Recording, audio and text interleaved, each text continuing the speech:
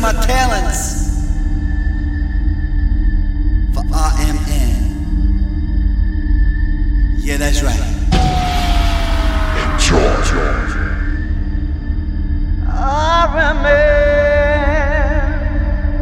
And I can hear that DJ play. Sam Brown.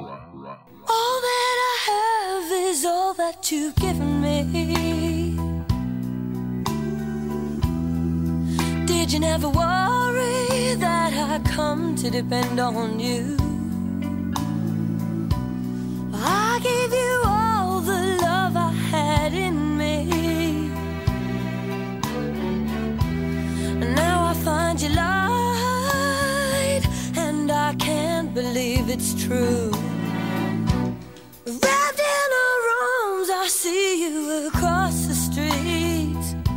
I see you across the street. And I can't help but wonder if she knows what's going on.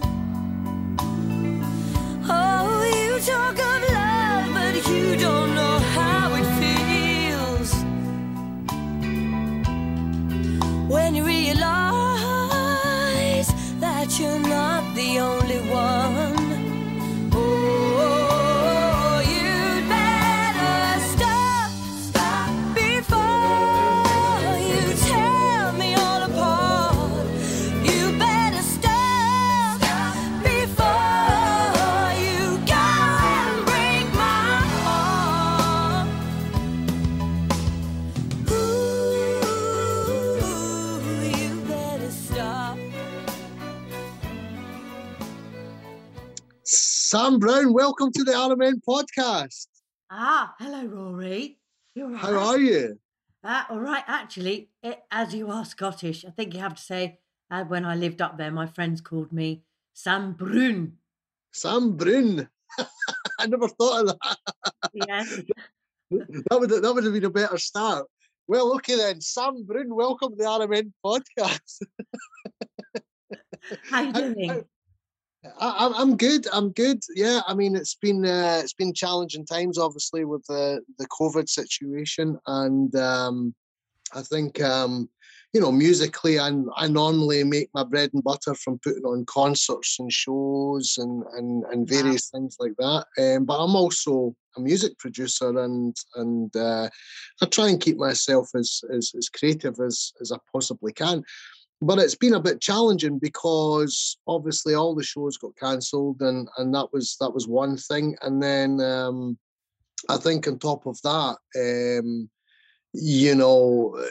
everyone was a bit unsure about where to go next, and so I just tried to kind of delve deep into what I could do rather than what I couldn't do, and try and keep the kind of positive energy flowing, and thought, okay, well, I'd already written some books, and I thought, well, I'll try and do a podcast and try and entertain the students that are not getting education just now, and try and entertain the public that are sitting at home bored out their skin, and here we go. So And where are you based, Rory? I'm based just outside of Dollar in Scotland. Okay. So Yeah. So I lived in Perthshire for 13 years. yeah, I know. I mean, we met years and years ago at the Edinburgh Festival, and there was a strange bill on because it was I think there was a band from Peru on the bill called Apu from Peru. Yeah. There was Ralph McTell. Yeah. Yeah. And very strange, and then you came on. It was at Marco's, was it? Yeah, that's right. Yeah. And I remember coming into the dressing room, and at the time in the afternoon, believe it or not, my father was on the bill as well, on the same bill. So Oh, it was wow. Who's your father?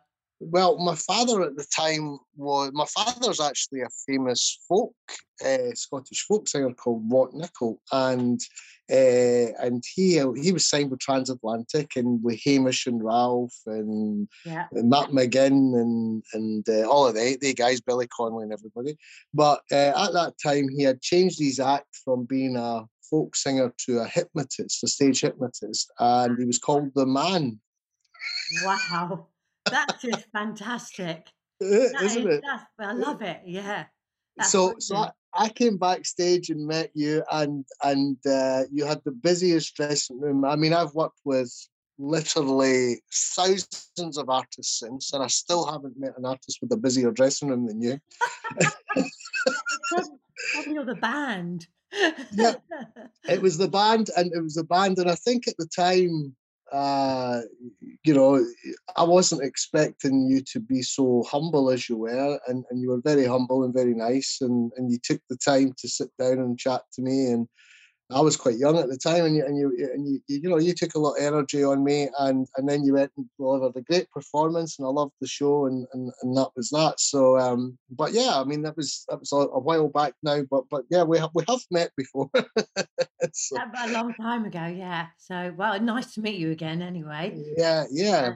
So Yeah, and yeah, I've got to be honest, I had no idea, 'cause for some reason at the moment there's a lot of people asking for interviews and stuff, which, I don't really have any reason to do them at the moment, but I always think it's nice to meet people and yeah, and I'm very glad I've met you before. That's good. And I've got very fond memories of that time because we just bought our house up in Scotland. So it would have been what 92, 93. yeah, I would have been somewhere in It that sounds region. around about right. Yeah. I like Yeah. the fact that you're the same about those, past years as I'm. Yeah, around about then. Around that, you don't ask me specific dates. Exactly. I said to someone the other day about 1988, and she said, "I think you'll find it was actually 1989." I was like, "Ooh, whoops, sorry, mate." But it was a fantastic. I really enjoyed that time because we just moved up to Scotland, and everyone came to stay with us, and we bought this old derelict schoolhouse, Yeah. which my ex-husband still runs as a recording studio up in Perthshire near Dunning called Teapot Studios, which is Yeah. a magical place. Do you know it? Do you know him? I know of it. I've never actually recorded there, but I know of it. Yes. Um, and so basically so there were about 13 people staying in the house, and it was a mess. I mean, the house was derelict pretty much when we bought it. So it was good fun. And Herbie Flowers came up, who's one of my all-time favorite people. And we had fun, as I'm sure you can imagine. Well, I was actually just on Friday. We did an interview, and I spoke to Durja and Lorelei McBroom. Oh, yeah, okay, yeah, Durga and Lorelei, yeah. Yeah, and of course, you obviously worked with Durja as well, so that was a kind of another thing. But I had no idea that you. I mean, it's amazing when you obviously I know you as Sam Brown, the singer, but I mean, I knew of your father as well, obviously, and but I had no idea about your previous stuff to the kind of Sam Brown stuff. And then we obviously prior to the interview, I started to do a bit of digging, and then I realized, oh well, you worked with Pink Floyd as well, and you did this and you did that as well. So that was pretty interesting, because I think this is the thing is, this is what this podcast is about, really, is about the journey of people, because I think a lot of people start off in music and they think that they get a record deal and then they have a hit record, or they don't have a hit record, depending on what that works out like. And then they have a career from that point onwards. But there's always the before stuff, the stuff that nobody sees, or maybe the diehard fans know about, but the actual public really probably don't know very much about what happened previous to these things, and it's amazing. So you've got a great story. I mean, a fantastic story. I mean, you come from a entertainment family for a start. Yeah. So you got to tell me some of this, Sam. I mean, I know you've been I know you've been through some of this before, but I kind of like to go down the kind of different road of the challenges that you faced and how you overcame those challenges, because I think a lot of people listening, obviously think that pop stars or people that have done well in music have got a privileged life. But as we both know, there's so many hours on the road. There's so much recording time in the studio, getting it right, writing the right songs, writing bad songs. We've all written hundreds of them, Yeah. and that type of thing. But what was the journey like for you? Well, I mean, first of all, you have a bit of an insight yourself, don't you? Because your dad was a musician. So I'll try and keep it fairly brief, because if I'm rambling on, Rory, just tell me. If you got a buzzer or something, you can press. No. No Once buzzer. I get going, mate, So I started working professionally when I was 12. Yeah. And that my first gig was a gig with the Small Faces. I was doing backing vocals on on one of their later albums, not one of the famous ones. But Steve Marriott was a good friend of my dad's. So basically, I didn't really see. I think people have this kind of idea of this family home where everyone's happy, and like the blooming Cassidy family. It's not. It wasn't like that. I can tell you now, it wasn't like that. So my dad has always toured, always, and my mum quite often would tour with him. So we didn't see our parents ever such a lot. And we had sort of nannies and au pairs and stuff. But basically, my parents both came from, I suppose, working class backgrounds. My dad from the East End of London and my mum from Liverpool. And so our upbringing was pretty down to earth, I would say.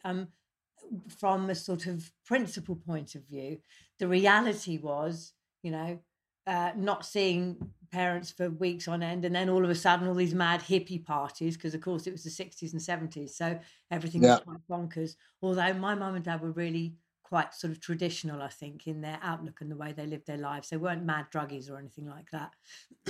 So they were quite normal. So I started singing and writing my own songs. I started writing first when I was about 11 or 12, and I played classical piano. I went on to write, as you say, some completely dreadful songs, and went through that process. But I loved writing. That was my first love. And I started doing backing vocals with my mum, who sang with T-Rex and Bowie and Cockney Rebel. Wow. And started off, when she started, she was in a group called the Vernon's Girls. So that's late 50s, early 60s. And they were a sort of singing, dancing troupe from Liverpool who were supposed to have worked at Vernon's Pools, but which quite often they hadn't, So mum came down to London when she was 17, I think. And mum and dad met on a TV show. And mum went on to become a very well-respected and well-known backing vocalist. So more of a behind-the-scenes kind of person. Dad very much did what he's always done, which is his shows, his gigs, and a bit of PR here and there.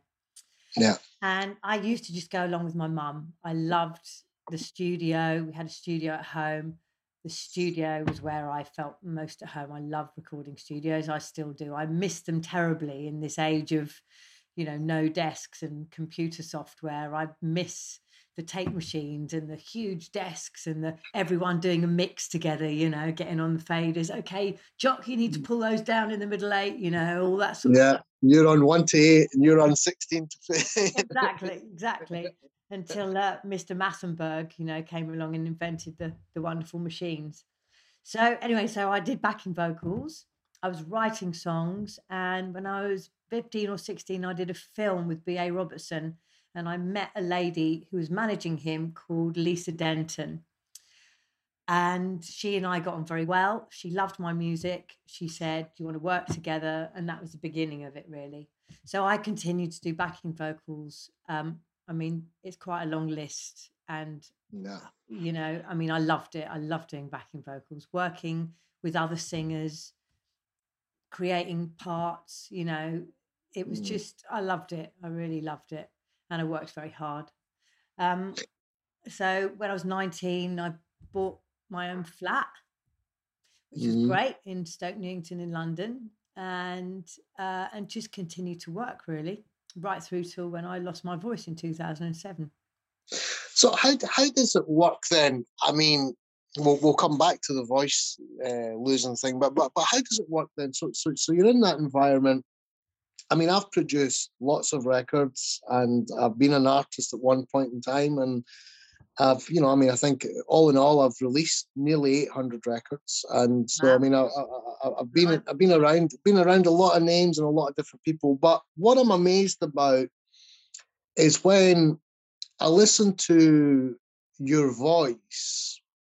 I mean, I would, you know, I mean, without getting a visual of you, um, you were nothing like I was expecting you to look like. When I first heard the record, I was like, there's so much soul here. There's so much soul and quality in your voice that, and control, you know, you had very, very kind of almost modern techniques, you know, in the respect of, you know, when you listen to the how you use the falsetto, you know, and you were bouncing from that wasn't common to do back then. That was quite an No. unusual Yeah. singing style. So where did all that come from? Where did that sort of influence come from? Who were you listening to create Um, that style? well, but first of all, you're talking about the vocal on stop, aren't you? Really?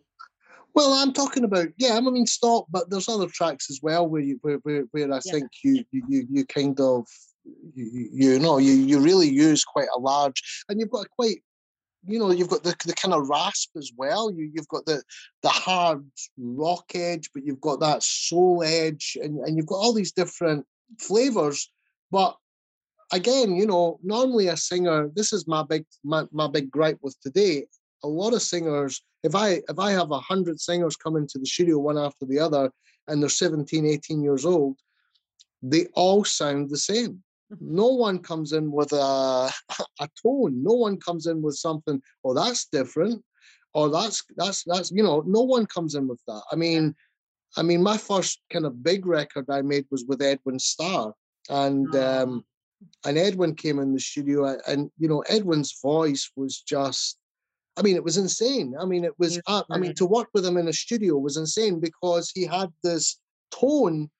And I've heard a lot of fantastic singers who can sing soul music or that kind of Motowny sound, but they didn't sound, you know, Edwin had that very special attack the lyric, attack the vocal. He had the rasp, he had the range. And he, you know, and very much I feel that you have that as well, you know. So I was just kind of curious how that developed, because again, it's just an unusual thing to pick up on, especially from a singer from the UK, because they generally don't have the influences maybe of someone in the States, you know? Yeah. Well, I mean, I was very fortunate with my influences and with my working life. I must say, though, I worked with Edwin Starr a couple of times, not many, you know, usually on a TV show or a live thing where they had lots of Yeah. different people on. And he was just, or he always pulled it out of the bag. And I would liken his voice to, I think Tom Jones also has one of those voices that is so incredibly rich and vibrant and Yeah. colorful, you know. It's Amazing. Yeah. got all this stuff in it. And I think you're right. I think what's happened a lot nowadays is that people have kind of techniqued themselves out of any real sound in their voice, you know. But Yeah. I must say, I must do a plug here and tell you that you obviously haven't heard my son singing, Rory. No, I've not heard your son singing. Okay, but I'm going to tell you about the influences thing, as you have asked. So basically, I think really I learned to sing by listening to records and singing along with them. but Yeah. to a, completely OCD level of every tiny inflection, every tiny bit of pitching, everything, every swoop, every, emulating singers. And the Mm. singers I listened to were not in this chronological order. Joni Mitchell, Kate Bush, Aretha Franklin. I love Quincy Jones for the production. Randy Newman, Crosby, Stills and Nash, Earth, Wind and Fire, the Fatback Band.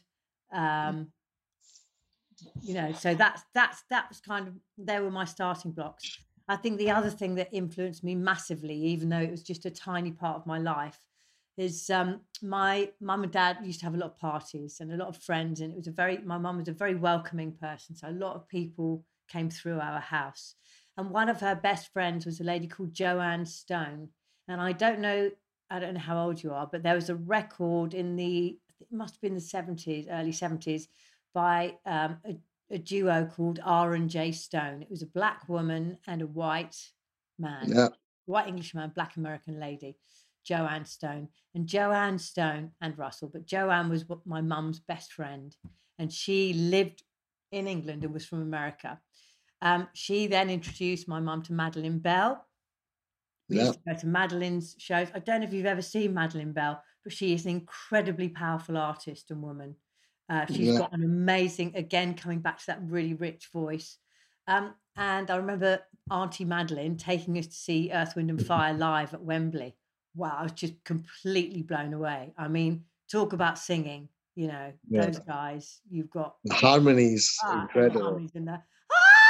All that stuff going on and everything, and it was just bonkers. I just couldn't believe it. And so I think I had all the normal things of that age. Well, actually, they weren't normal because all my friends were listening to punk rock and really awful music, in my humble opinion, at that time. Yeah. But I had this Black American influence as well. So, because Madeline and Joanne were a big part of our lives. We used to all dance around, we'd listen, we'd all sing together. And I went on to work with them and do backing vocals. So I think and I didn't realize when I wrote Stop that it was a blues. I had no concept of genres at all Mm.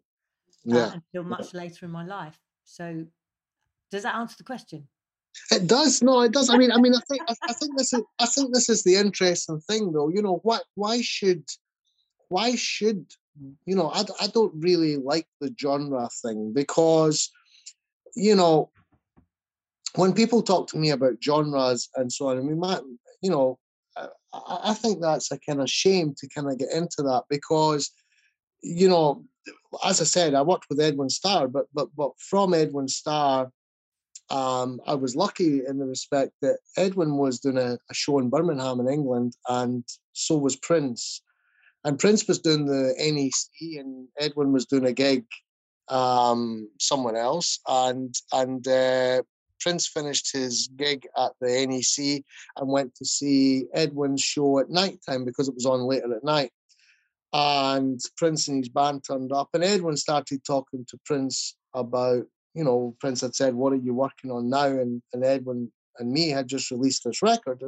And so Edwin had brought it up to Prince. And that, a couple of years down the line led me to go over to Minneapolis and work with Prince. And what was interesting about that was, you're talking about this genre thing, was he was so eclectic in his, 1 minute it's jazz, the next minute he's doing pop, the next minute he's doing rock, the next minute he's doing rap, the next minute he's doing this.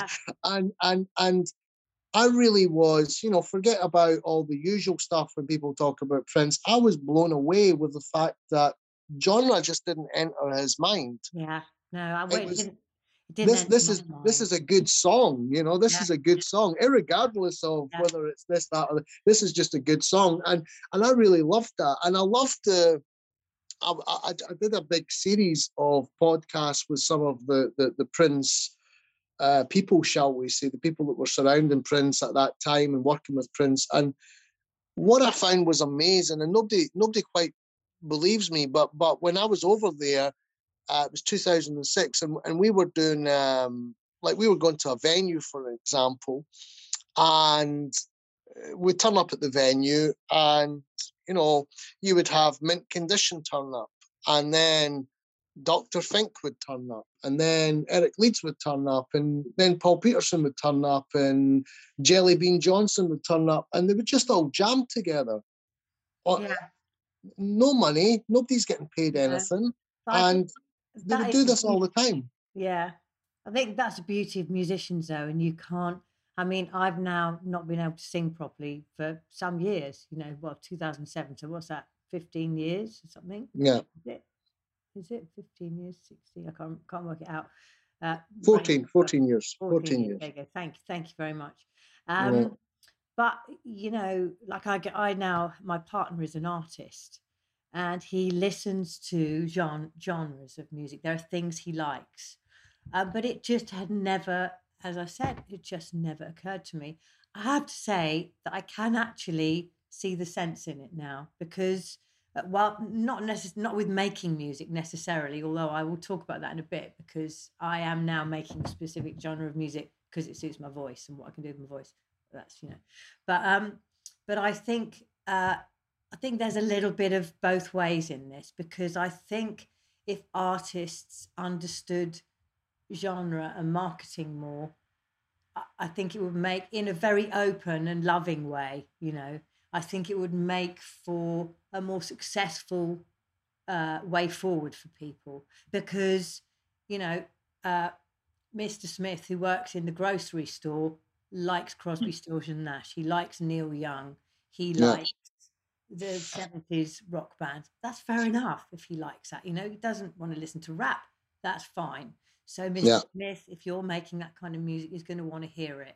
And so I think artists would benefit from not being so, well, perhaps they're not in this day and age actually, but certainly when I was younger, it was, as an artist, I was mortified when the marketing guy at A&M Records said, well, what is your music? What is it? Because they couldn't pigeonhole it, because it had Dixieland jazz, it had pop, it had bit of dance music on there, it had more rock, it had sort of focused. I mean, Stop is sort of like, it's batshit crazy, isn't it, as far as genres go? Yeah. That didn't bother me. I didn't see that as a problem, because I felt each track worked in its own right, had its own feel. But I do think artists could benefit from maybe not being quite so on their high horse about it sometimes. Well, this is. Some people are obviously. At the time, what I never understood about with your voice and the songs and so on and so forth. What was the? When we talk, I don't want to talk just about Stop, because I know that that's something that you've talked so much about in your past, and so. But just to kind of brief over the top of it. When it comes to that record, it's a fabulous record. Everyone knows the record, and that's why.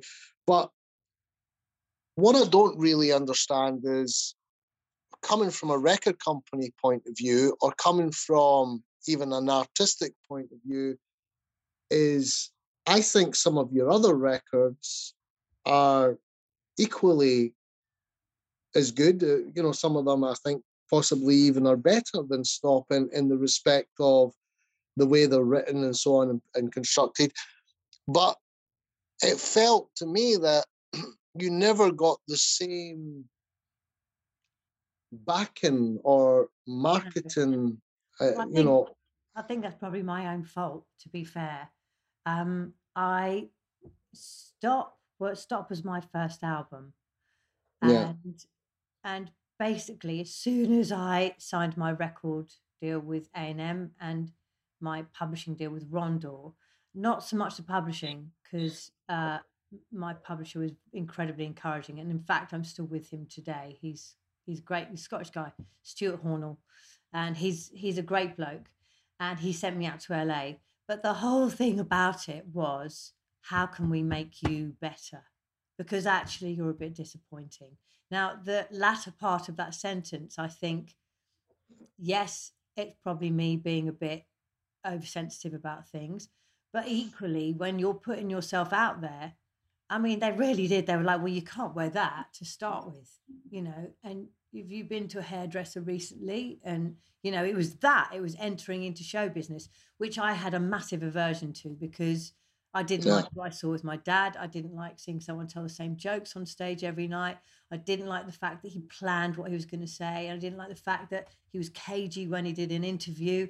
I'm just not like that. I don't believe in that. I believe in human beings, and I believe, I will consider what I say as any person does, in that I would hate to offend you if I was talking to you, or although I've been pretty fucking offensive in my life.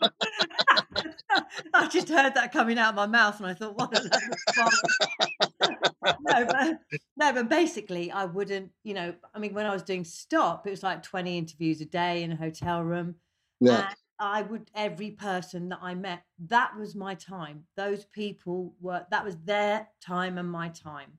Nothing Yeah. to do with, I knew it was PR, obviously I did. But I think so many artists are not aware, certainly in those days, that they are entering into this machine. Yeah. And I was quite easygoing, actually. I was like, well, okay, if I have to wear a red top, I will. Fine, no problem, whatever, So I was it didn't seem important to me. But I think you can really see that with that record. Whereas, subsequent records where I've had more control over it, I see myself in them. They're not all me, and they're not literal lyrics, and they're not, in diary form necessarily, but they are about my experience of life. And I think that's important in any form of art, which I consider music to be, because Yeah, of course. if you are expressing yourself in a creative or artistic way, whatever it is, a sculpture, a record, a live gig, whatever, a hairdo, the way you dress, it has to come from you.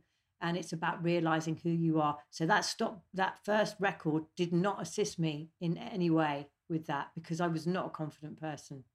So it just pushed me down and pushed me down. And so when my mum became ill in 1990, and then we realized she was going to die, we were doing the second album, and I was promoting for 3 years. I was always away.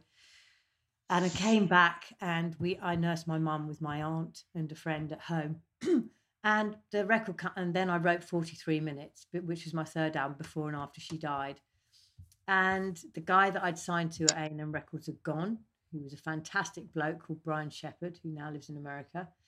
And the new person, who's called Howard Berman, was he just did not see music in the same way as me at all. I could talk to him, and that was fine, but I had serious issues with the record company then. And he said, this album, his words were of 43 Minutes, this album is creatively brilliant, but commercially a disaster. And you need to record a single to stick on the end of it. And I was like, yeah, mate, you're having a laugh. That's not actually going to happen, because this is it's a concept album, really. Yeah. If you've heard 43 Minutes, but it was, well, you have, because you came to Marco. So Yeah.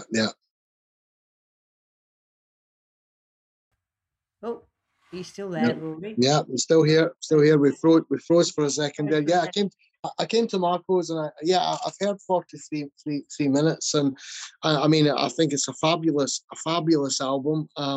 It's 43 minutes and so many seconds, isn't it? If I remember right. Yeah, something. But he was so dismissive of it, and I went away and I thought about it, and I was a completely recouped artist, and I went in. I said, look, Howard, I said, I don't see that there's a future relationship here. You don't see where I want to go with things, and I don't see where you want to go with things. And they let me go. It took me a long time to get the album back. But after that, in a very long way, I'm coming to answer your question in a way, which actually, I can't remember what the question was now. It was there in my mind, and now it's gone. I remember. Yeah, why weren't the other albums successful? So basically, April Moon, I think, was a bit too long, in my opinion. I think it was a great album, had some great tunes on it, but the record company weren't interested, because I don't know what they wanted. They wanted another Stop.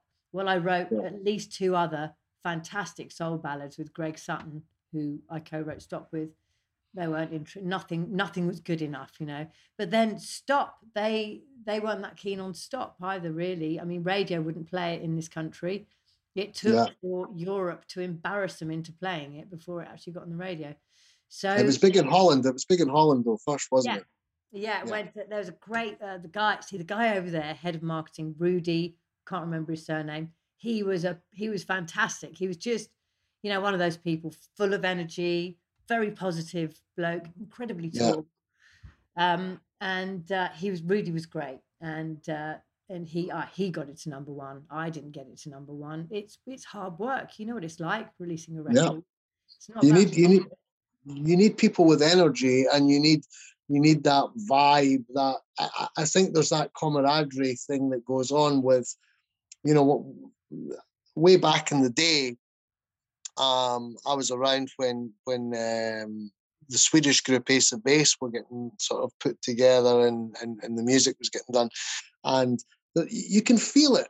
You know, there's this energy even in the studio when the records are being made. You can feel it. You can feel this energy, this vibe that everybody's on the same page, everybody's excited. There's a kind of an energy there, and you know, you just get a vibe from it. Yeah. I mean, I don't have any sort of great talent and skill when it comes to, you know, fortune tellings and things like that. But what I do have is I have an ear for saying, you know, if something's a hit record, I can tell it's a hit record immediately, just on the fact that as soon as I hear it, you know, you get this feeling over you, and I'm very seldom wrong with that. And I think when it comes to, you know, certain, I mean, I totally understand you when it comes to the working with the record labels and that difficult sort of thing, because they're looking, and you know, I've always kind of stood in with one foot in both camps, because I've been an artist and I know how difficult it is to, you know, you make something you really love, and then they tear the soul out of it, and then, oh, can you not do a new mix and do a remix and do this and do that and change this part and take those drums out and take this, and you're like, but I love all that, and then, you know, they see it a different way. But I do understand what I mean, you know, it's a music business. They're trying to sell as many records as they possibly can, and that's all they're really interested in at that point in time. And the artist is obviously trying to keep their art complete, and it's a war. It's almost a little mini war going on of you know. It certainly used to be, I think. I don't know about now, but I do feel quite optimistic about the future of music in a strange kind of way, because I think the fact that people have been enabled to make their own music at home, it takes that away from it, and you know, takes that business thing away from it. And I think it's like it's 6 of one and half a dozen of the other. I think in some ways, I wouldn't say which, but you know, like how men and women essentially are different creatures, aren't they? You know, we're Yeah. different creatures. I'm not saying in a good or a bad way. We have different ways about us. And in the same way, you know, I've spent a lot of time with a lot of record company people. They're just people. They're not trying to steal your soul, you know. No. And I think that we just, on both sides, there's a massive lack of understanding. Yeah. And maybe it's good that all the majors now, it is a business, and it's very clearly a business, you know. Yeah. But then you get all these little bits and pieces that are happening. It's so exciting, isn't it? You know, there's so many different kinds of music. I mean, I only recently joined Bandcamp because I'm dreadful with all the online stuff. But it's fantastic, and the stuff I get through, it's not stuff I'd always want to listen to, but I like to know it's there, and I like to know it's going on.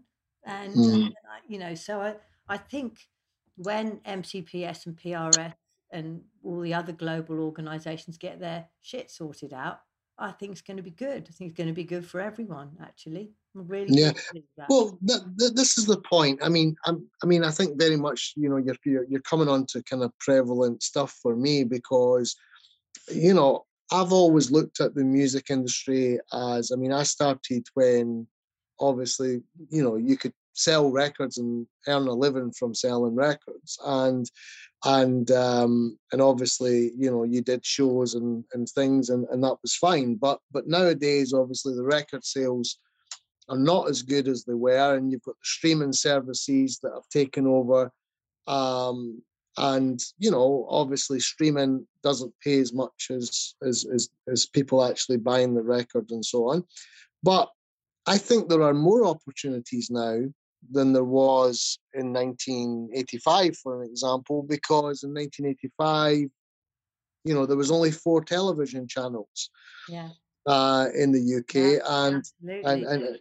and now there are so many television channels that all need music for all of their programs, and you have Netflix and Prime TV and this and this and this and this. So, I mean, I think all in all, you might have as many as 8,000 channels now that all need content, and this is the problem. Is I think that, but where do you earn a living?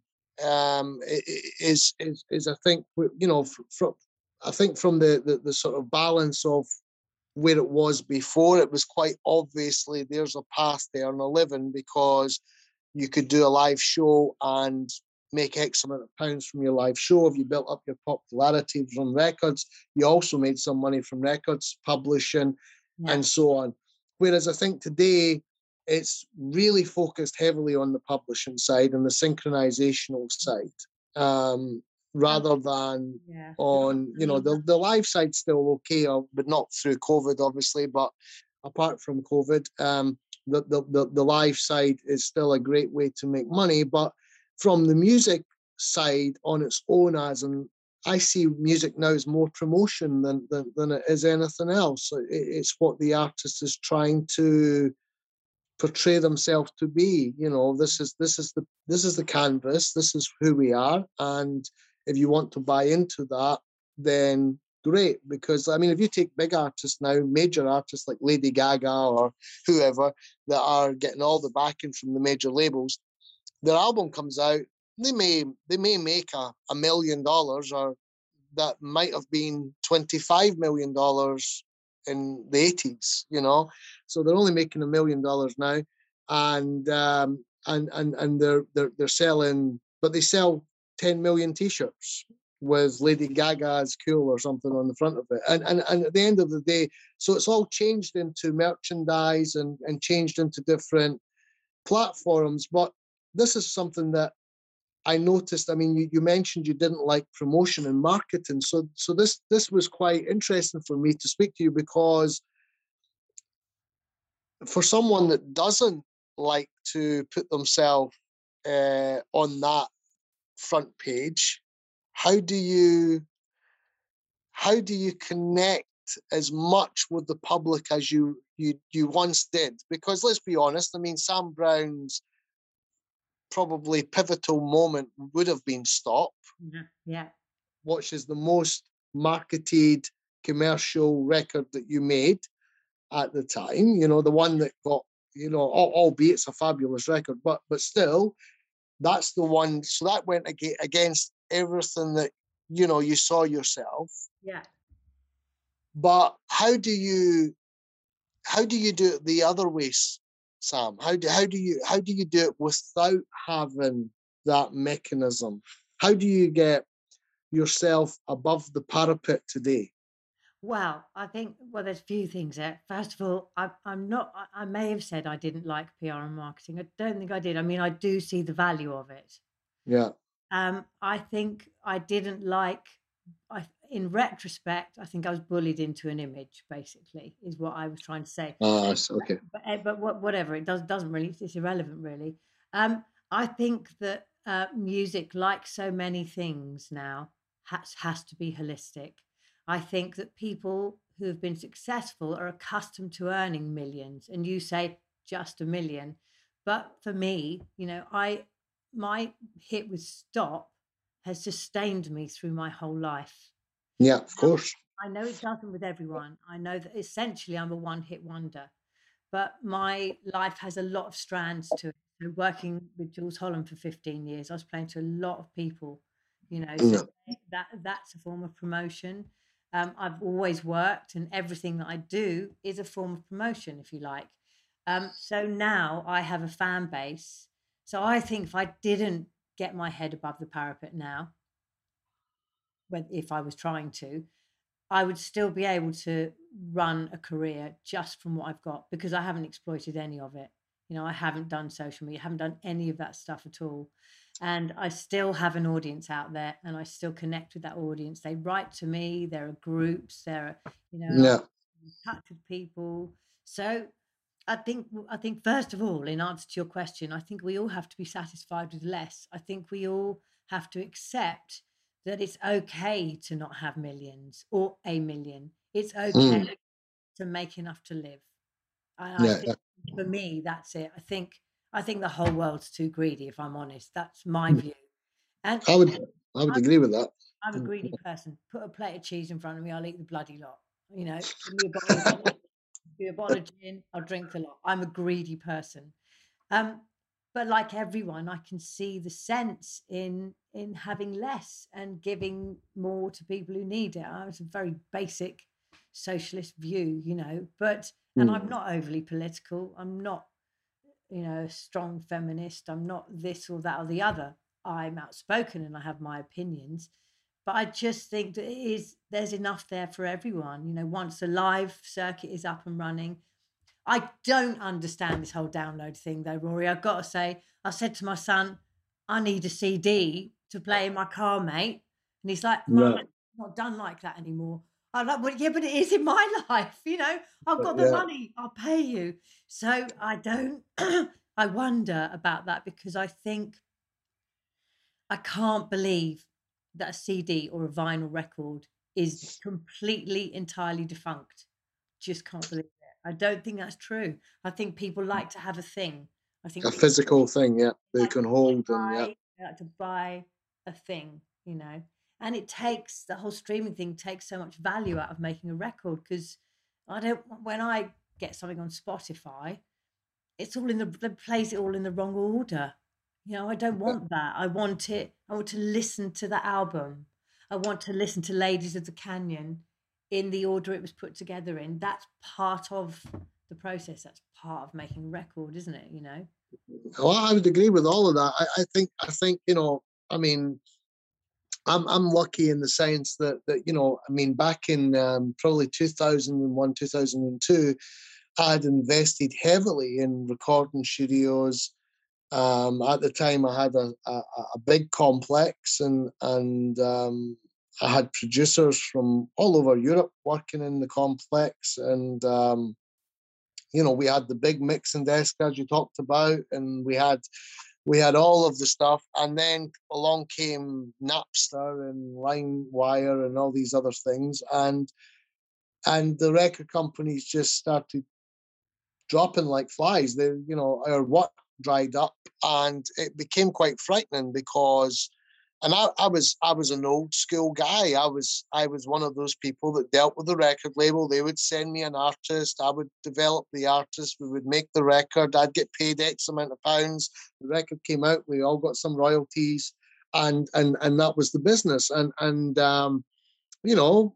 an afternoon, we'd go to the record shop and look for some cool music, and all of that stuff, all the romance of that, all just dropped. And it took me years, and I mean years. It took me years of studying, and for the first 2-3 years, I just didn't understand any of this new modern way at all. And everybody I used to go over to Medium in France, to Cannes, and I met with all the record companies, and we'd sit down, and I think all of us were of a similar age. Maybe some were older than me, but we'd all sit down, and everybody had the same thing on the end of the, we don't get it anymore. We don't know we don't know what we're doing. I mean, this just isn't working. Um, and the laugh of it was, at the time, I met a guy called Alan Levy, who was the boss of Universal. And he had just spent, I can't remember the artist, but he had just spent $500,000 on this pop video for this artist. and YouTube was quite, this was coming through at this time. And he said, I've just spent $500,000 on this video. He said, and it's got 800,000 views. He said, but there's this kid in Korea, Body Poppin', and that's got 25 million views. And he couldn't understand that. He said, and he's done that for free.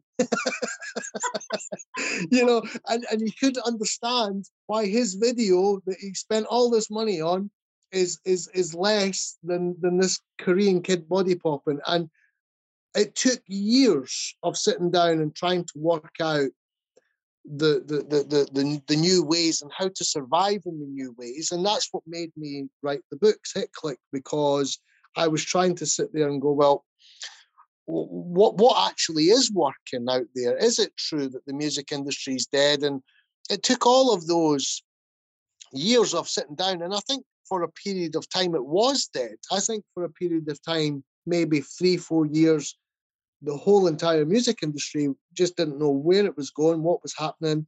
Record companies were signing artists on 360 deals because they thought, well, we can't make money from music, but we'll make money from the live concerts and the shows. And everybody was a bit confused about where it was going. And then I saw the light a little bit because I started to realize, well, there are ways, and there was lots of ways of surviving, but it was maybe not the way that we wanted to do it, and so I had to compromise at that point in time.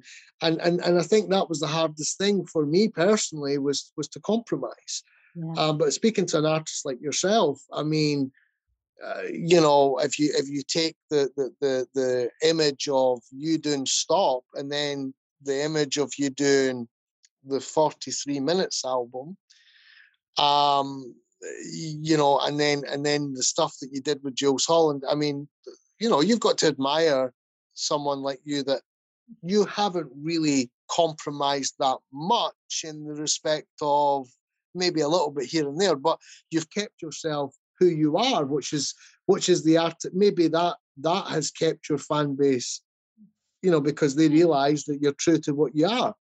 Yeah. Whereas a lot of people have had to compromise. Well, I think, I'm not, I think the thing is when you say compromise, I mean, that is the only time in my life where I've felt strongly enough about something to have to walk away from it, and I actually, I don't think it was, I don't think it was me digging my heels in and saying, no, I'm not going to do that, sort of like a selfish child. I think it was more the fact that, and I was very aware that this would happen to a lot of people throughout, the course of the music industry, the contemporary music industry, say from the 50s through till now, if you like, I mean, most artists or a lot of people were fucked over by their record company, basically, from their point of view. Record company like that, obviously. But to me, it was a lack of communication and a lack of understanding. And as a rather mature woman, artist, singer-songwriter now, I can see it all much more clearly, and I have been able to for a few years. And I think, in a sense, marketing is part of everybody's life. When I get up in the morning and I decide what I want to wear that day, I am marketing myself for myself. Yeah. I want to see the best in myself. I want to, on that particular day, look like a bloody lunatic, so that my village just think, oh dear, what's going on there? And I want that, I want to wear bunches. I might be nearly 60, but I'm going to wear fucking bunches. If you don't like it, jog on, mate, And that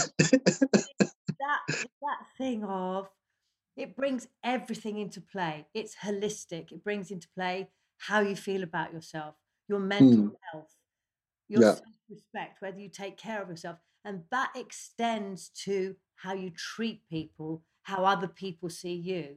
I mean, I'm kind of, I haven't thought this out, but it is marketing isn't just a business venture. It's about life. It's about being your best, isn't it? Yeah. Yeah, well, it is. I think it is, and I think as well.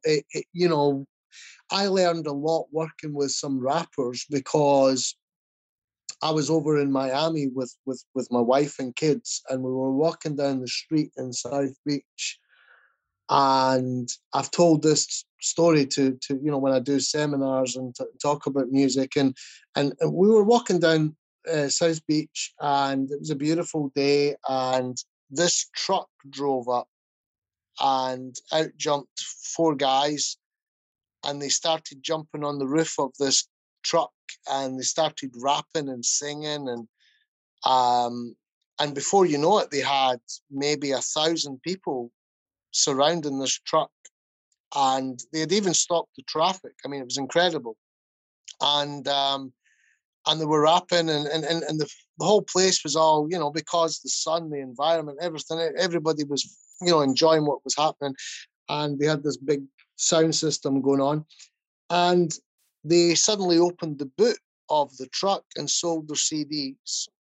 And this wasn't, I mean, this is 2015 maybe, and I sat there and I was watching them, and I went over and I bought a CD, and I sort of stood back and I was just watching the kind of thing, and then I spoke to them and I said, how's this going, and they said, well, I introduced myself. I told them I was in the music industry, and they said, listen, we do this, and what we do is we drive around city to city to city nonstop.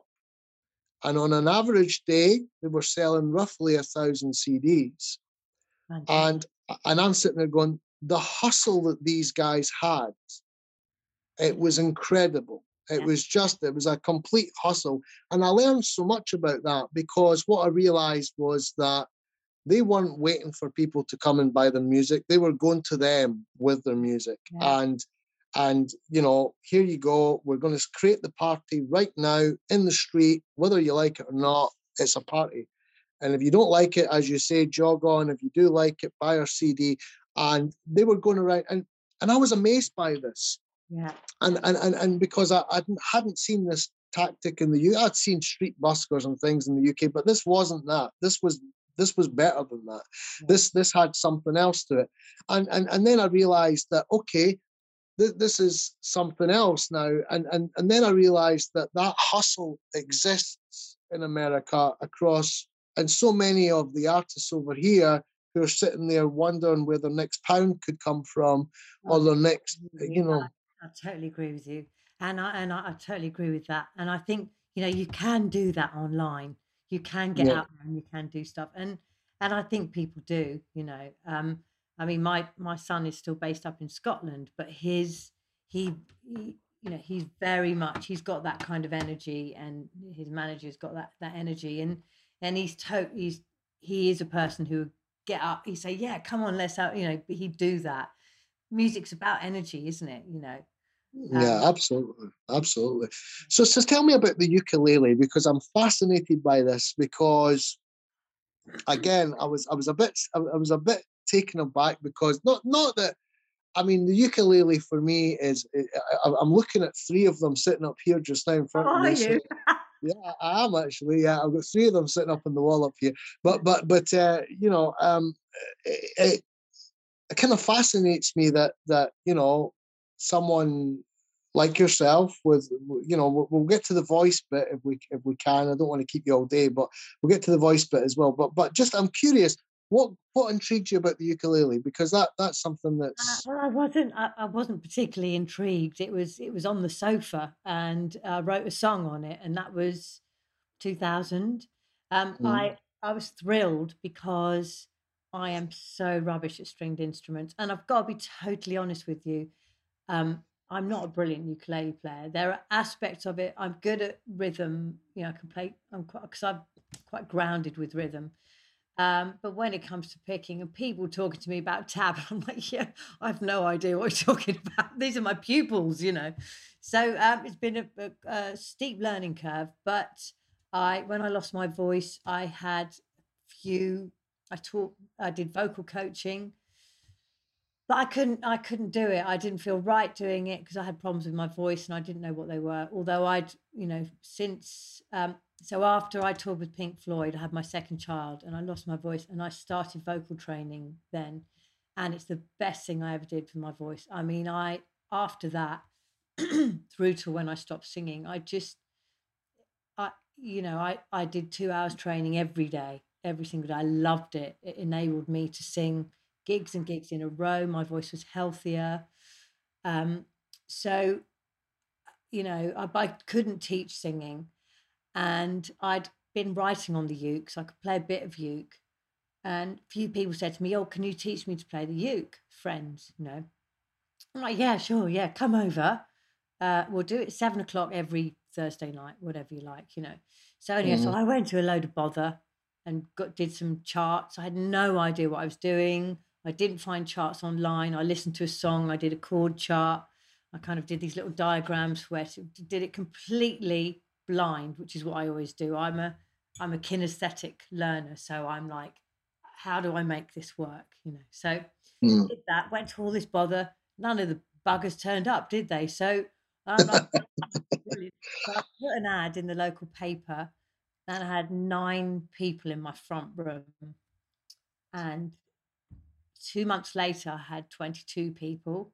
And then 4 months later, I had 50 people. And then I couldn't fit them all into the room. So then I had to start another club. And I think now I've probably seen hundreds of people come through. And what happens is, so at the moment, I've got about 7 clubs on the go. So 2 of them are online and 5 of them are real life clubs. And they've converted to online through lockdown. But first of all, I loved playing a string instrument because I'd never been able to play guitar. My first instrument is piano. And I don't know about you, because you're a writer, aren't you, I think? But Yeah. so the thing about writing for me is it's quite good to go in blind, so to not really know what you're doing with an instrument, and then because it's about feel and about the mood you want to create, I suppose. No. So yeah, and what I discovered or have discovered over the years is that I think I'm quite a good teacher because I'm quite patient and I am actually interested in whether people learn or not. It's a job. I've made some fantastic friends. Coming out of the music bubble into real life has been a dreadful shock, and I don't think I'll ever recover because it is a different world, and also I hope that all my clubs are very inclusive of all sorts of different people, and that's for me what makes it fantastic. Well, great. Rich people, poor people, young people, old people, women, men, homosexual people, everyone, anyone. It's just for everyone, and I think that I hope they benefit from my experience of music. So, which is that you really don't have to be brilliant. It's not about that. It is about enjoying it, which sounds cheesy, but it's true. But liking the sound of yourself. If you don't like the sound of yourself, pick an easier song. Pick a song that you can play, So, and also I've encouraged a lot of people. So a lot of people obviously singing comes into it. So I teach them all harmonies, not so much these days because obviously I can't really online. But I teach them harmonies. We've had choirs. We go out to Paris for weekends and busk, and we play in kiosks in Paris, in the gardens and little clubs, and we'll cram into little clubs, and we do that. We've been to Prague. So we do lots of different things. We have our own uke festival, and all the time, if I'm really honest, I'm still not putting my whole self into it because it's not, it's something I've done and it's been brilliant for me. And I really appreciate the support and the loyalty of all of my pupils. But I've just recently started writing again. And I just feel like I've come home, Rory. I really do. It's amazing. Been the best thing, even I can't sing a note. Thank God for Melodyne. Well, I mean, my father was as I said, he's still very much with us, and he was he writes the songs, or several songs every day, and he transformed himself from guitar and things into the ukulele, and he plays the uke all the time, and he's continuously promoting the ukulele to me, saying, you know, you need to get into this ukulele thing. This ukulele thing's massive. You know, you need to get into this ukulele thing, son. And I'm like, you know, okay, Dad. You know, and then and so, but then I was like, you know, when I was looking for, and I saw Sam Brown likes the ukulele too. Maybe I'm missing something. Well, But yeah, I don't know. I mean, it's difficult, isn't it? I did when I first started teaching. I was like, no Hawaiian shirts, no fucking pork pie hats, never. Do not wear one on a gig. You'll be out the door, mate. You know, but obviously, I don't necessarily mean that. But I'm not really into the, you know, it's a movement, isn't it? It's a ukulele movement. But to me, it's just a beautiful. You can play anything. We do hit me with your rhythm stick on ukulele. yeah. So that you know, and it actually works pretty well. And we've got a star singer for it who's a nutter. Um, but you know, you can play most things. And I think with a little bit of musical intuition, you can really make it a fabulous thing to be a part of. It's a community thing. That's what it is. Let me talk to you, because you mentioned it a number of times now through this interview, and I think it's very important for the singers out there, and everybody else as well, just to kind of get a background on it. You've mentioned you've lost your voice in 2006, is that right? Yeah, that's kind of when it started happening. Yeah, yeah. So what happened, Sam? What? Well, I should say, I should start off by saying that I've never truly got to the bottom of it, and I've never got my voice back as it was. But that's not to say that I won't. Um, I, I've got a few ideas, but basically, what happened was I was on a gig. I was, I. Where do I start with this? So I was splitting up with my husband, and there was a lot of stuff going on. I was commuting to work from Perthshire. So I was working very hard, but that's me, that's what I do. Um, and or was. And I was having a breakdown, basically. I was having a breakdown. And I was on a gig with Jules in London, it was a corporate thing. And I just went for a note and it just came in under. And so I had to kind of push it up. And I was like, yeah, that didn't feel right. It wasn't a big thing. I noticed it happening a couple more times, and in the end, I just couldn't. I can't. So I can't get pitch and closure. So I can't hit a note and hold it. So it could be menopause, although it's been going on for a long time. If it is, although I'm nearly through it, so that's good, and it's definitely got better. It could be psychological. It could be emotional. I don't think it's dietary because I've pretty much tried everything.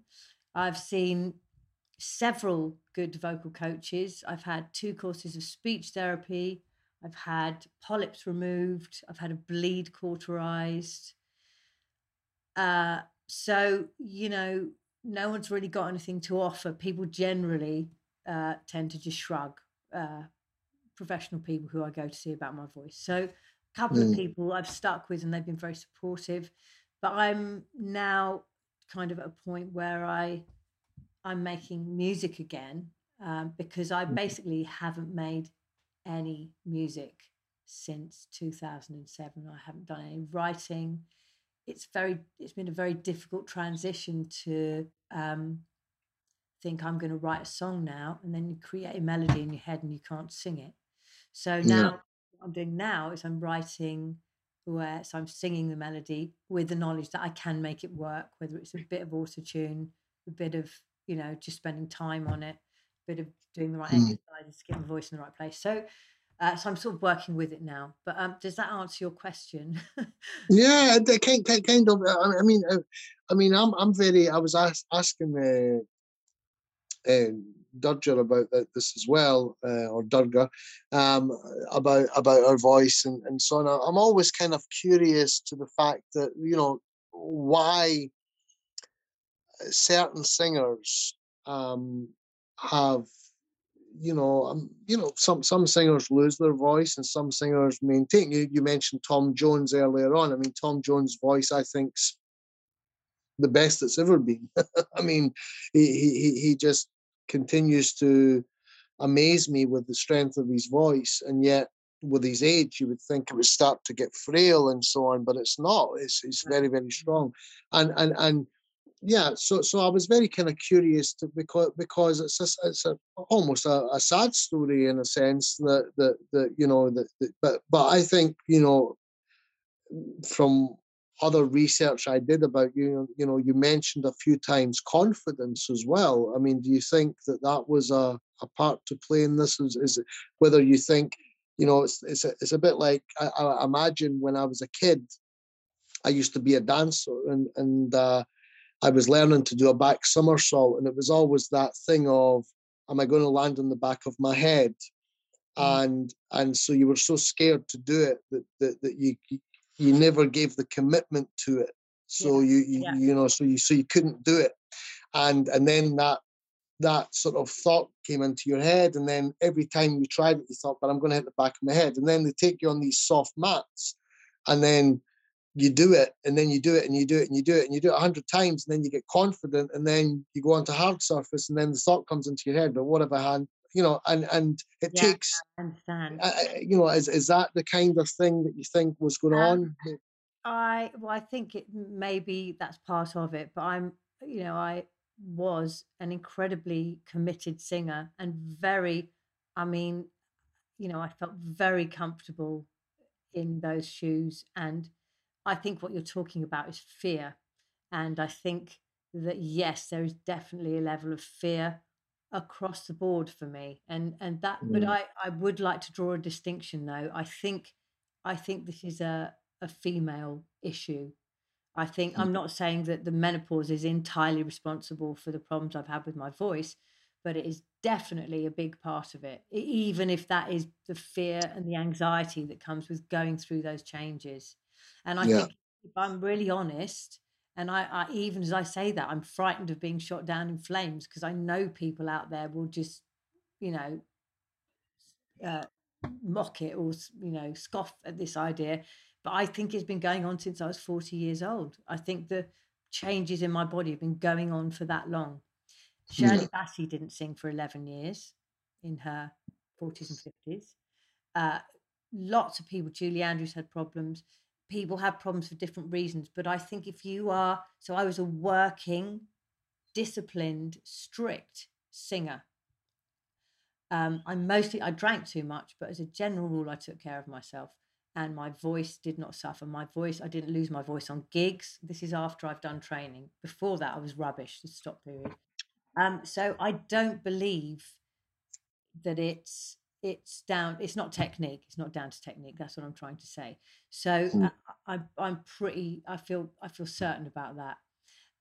But I think it's you mentioned Tom Jones, and I get that. I haven't seen any men who've had similar problems to me, unless they were psychological issues, which maybe Mm. that is part of it.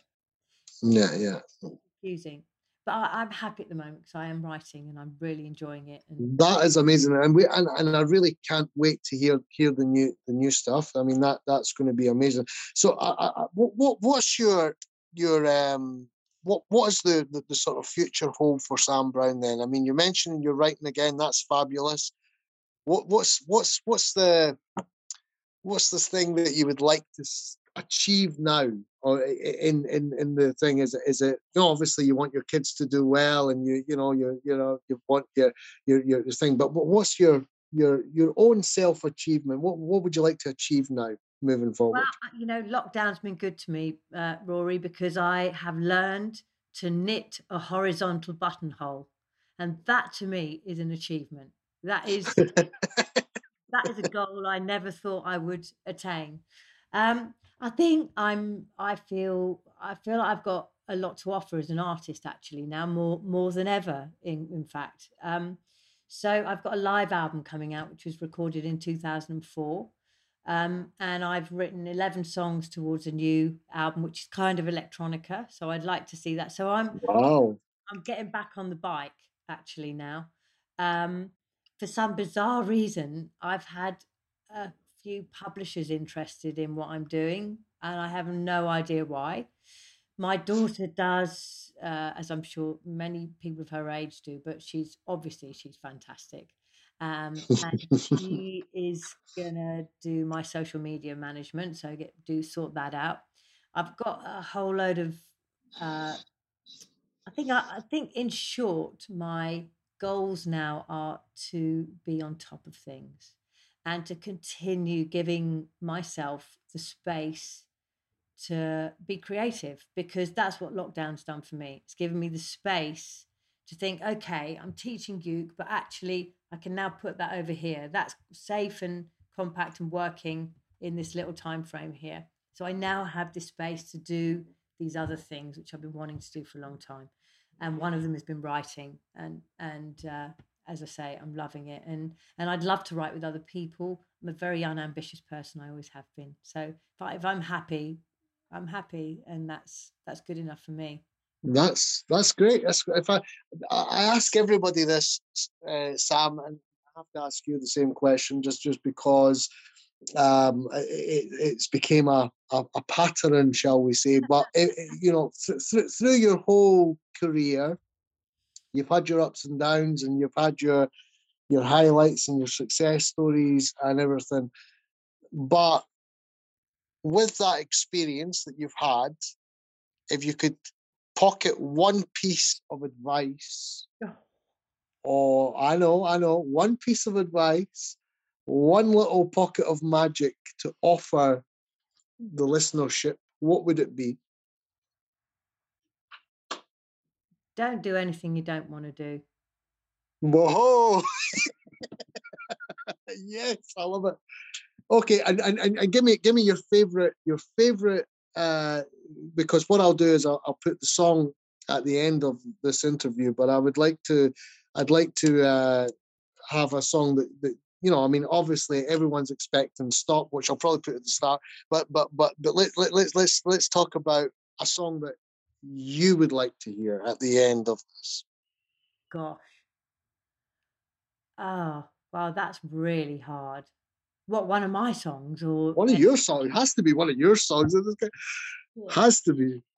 Okay, well, I'm going to go with, because I think I'm going to go with Do Right By Her from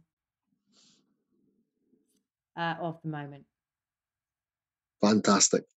Sam Brown, thank you so much for being on the Iron Man podcast. And it's been really lovely. I didn't know what I love this. It's amazing. Had a great time. Let's do it again. Let's do it again. Thank you very much, Sam. Take care. Yeah, Take care. Thank you very much. Bye-bye. Bye-bye.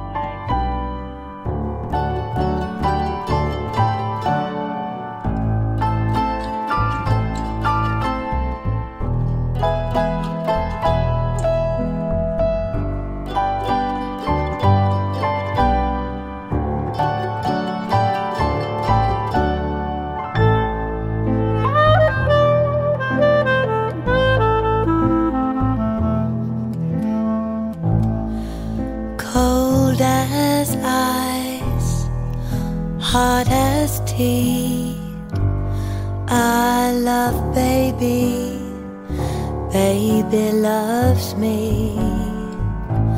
Not so nice now as you and me together, but I'll do right by her, though she despises me. I've been caught up in a love affair. Oh yeah, don't look for me anymore, 'cause I won't be there. You ain't gonna do right by her, you ain't gonna do right by me. In the midst of it all, the love is lost.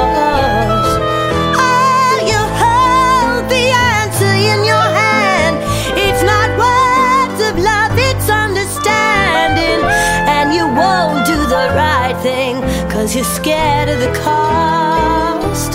You're scared of the cost.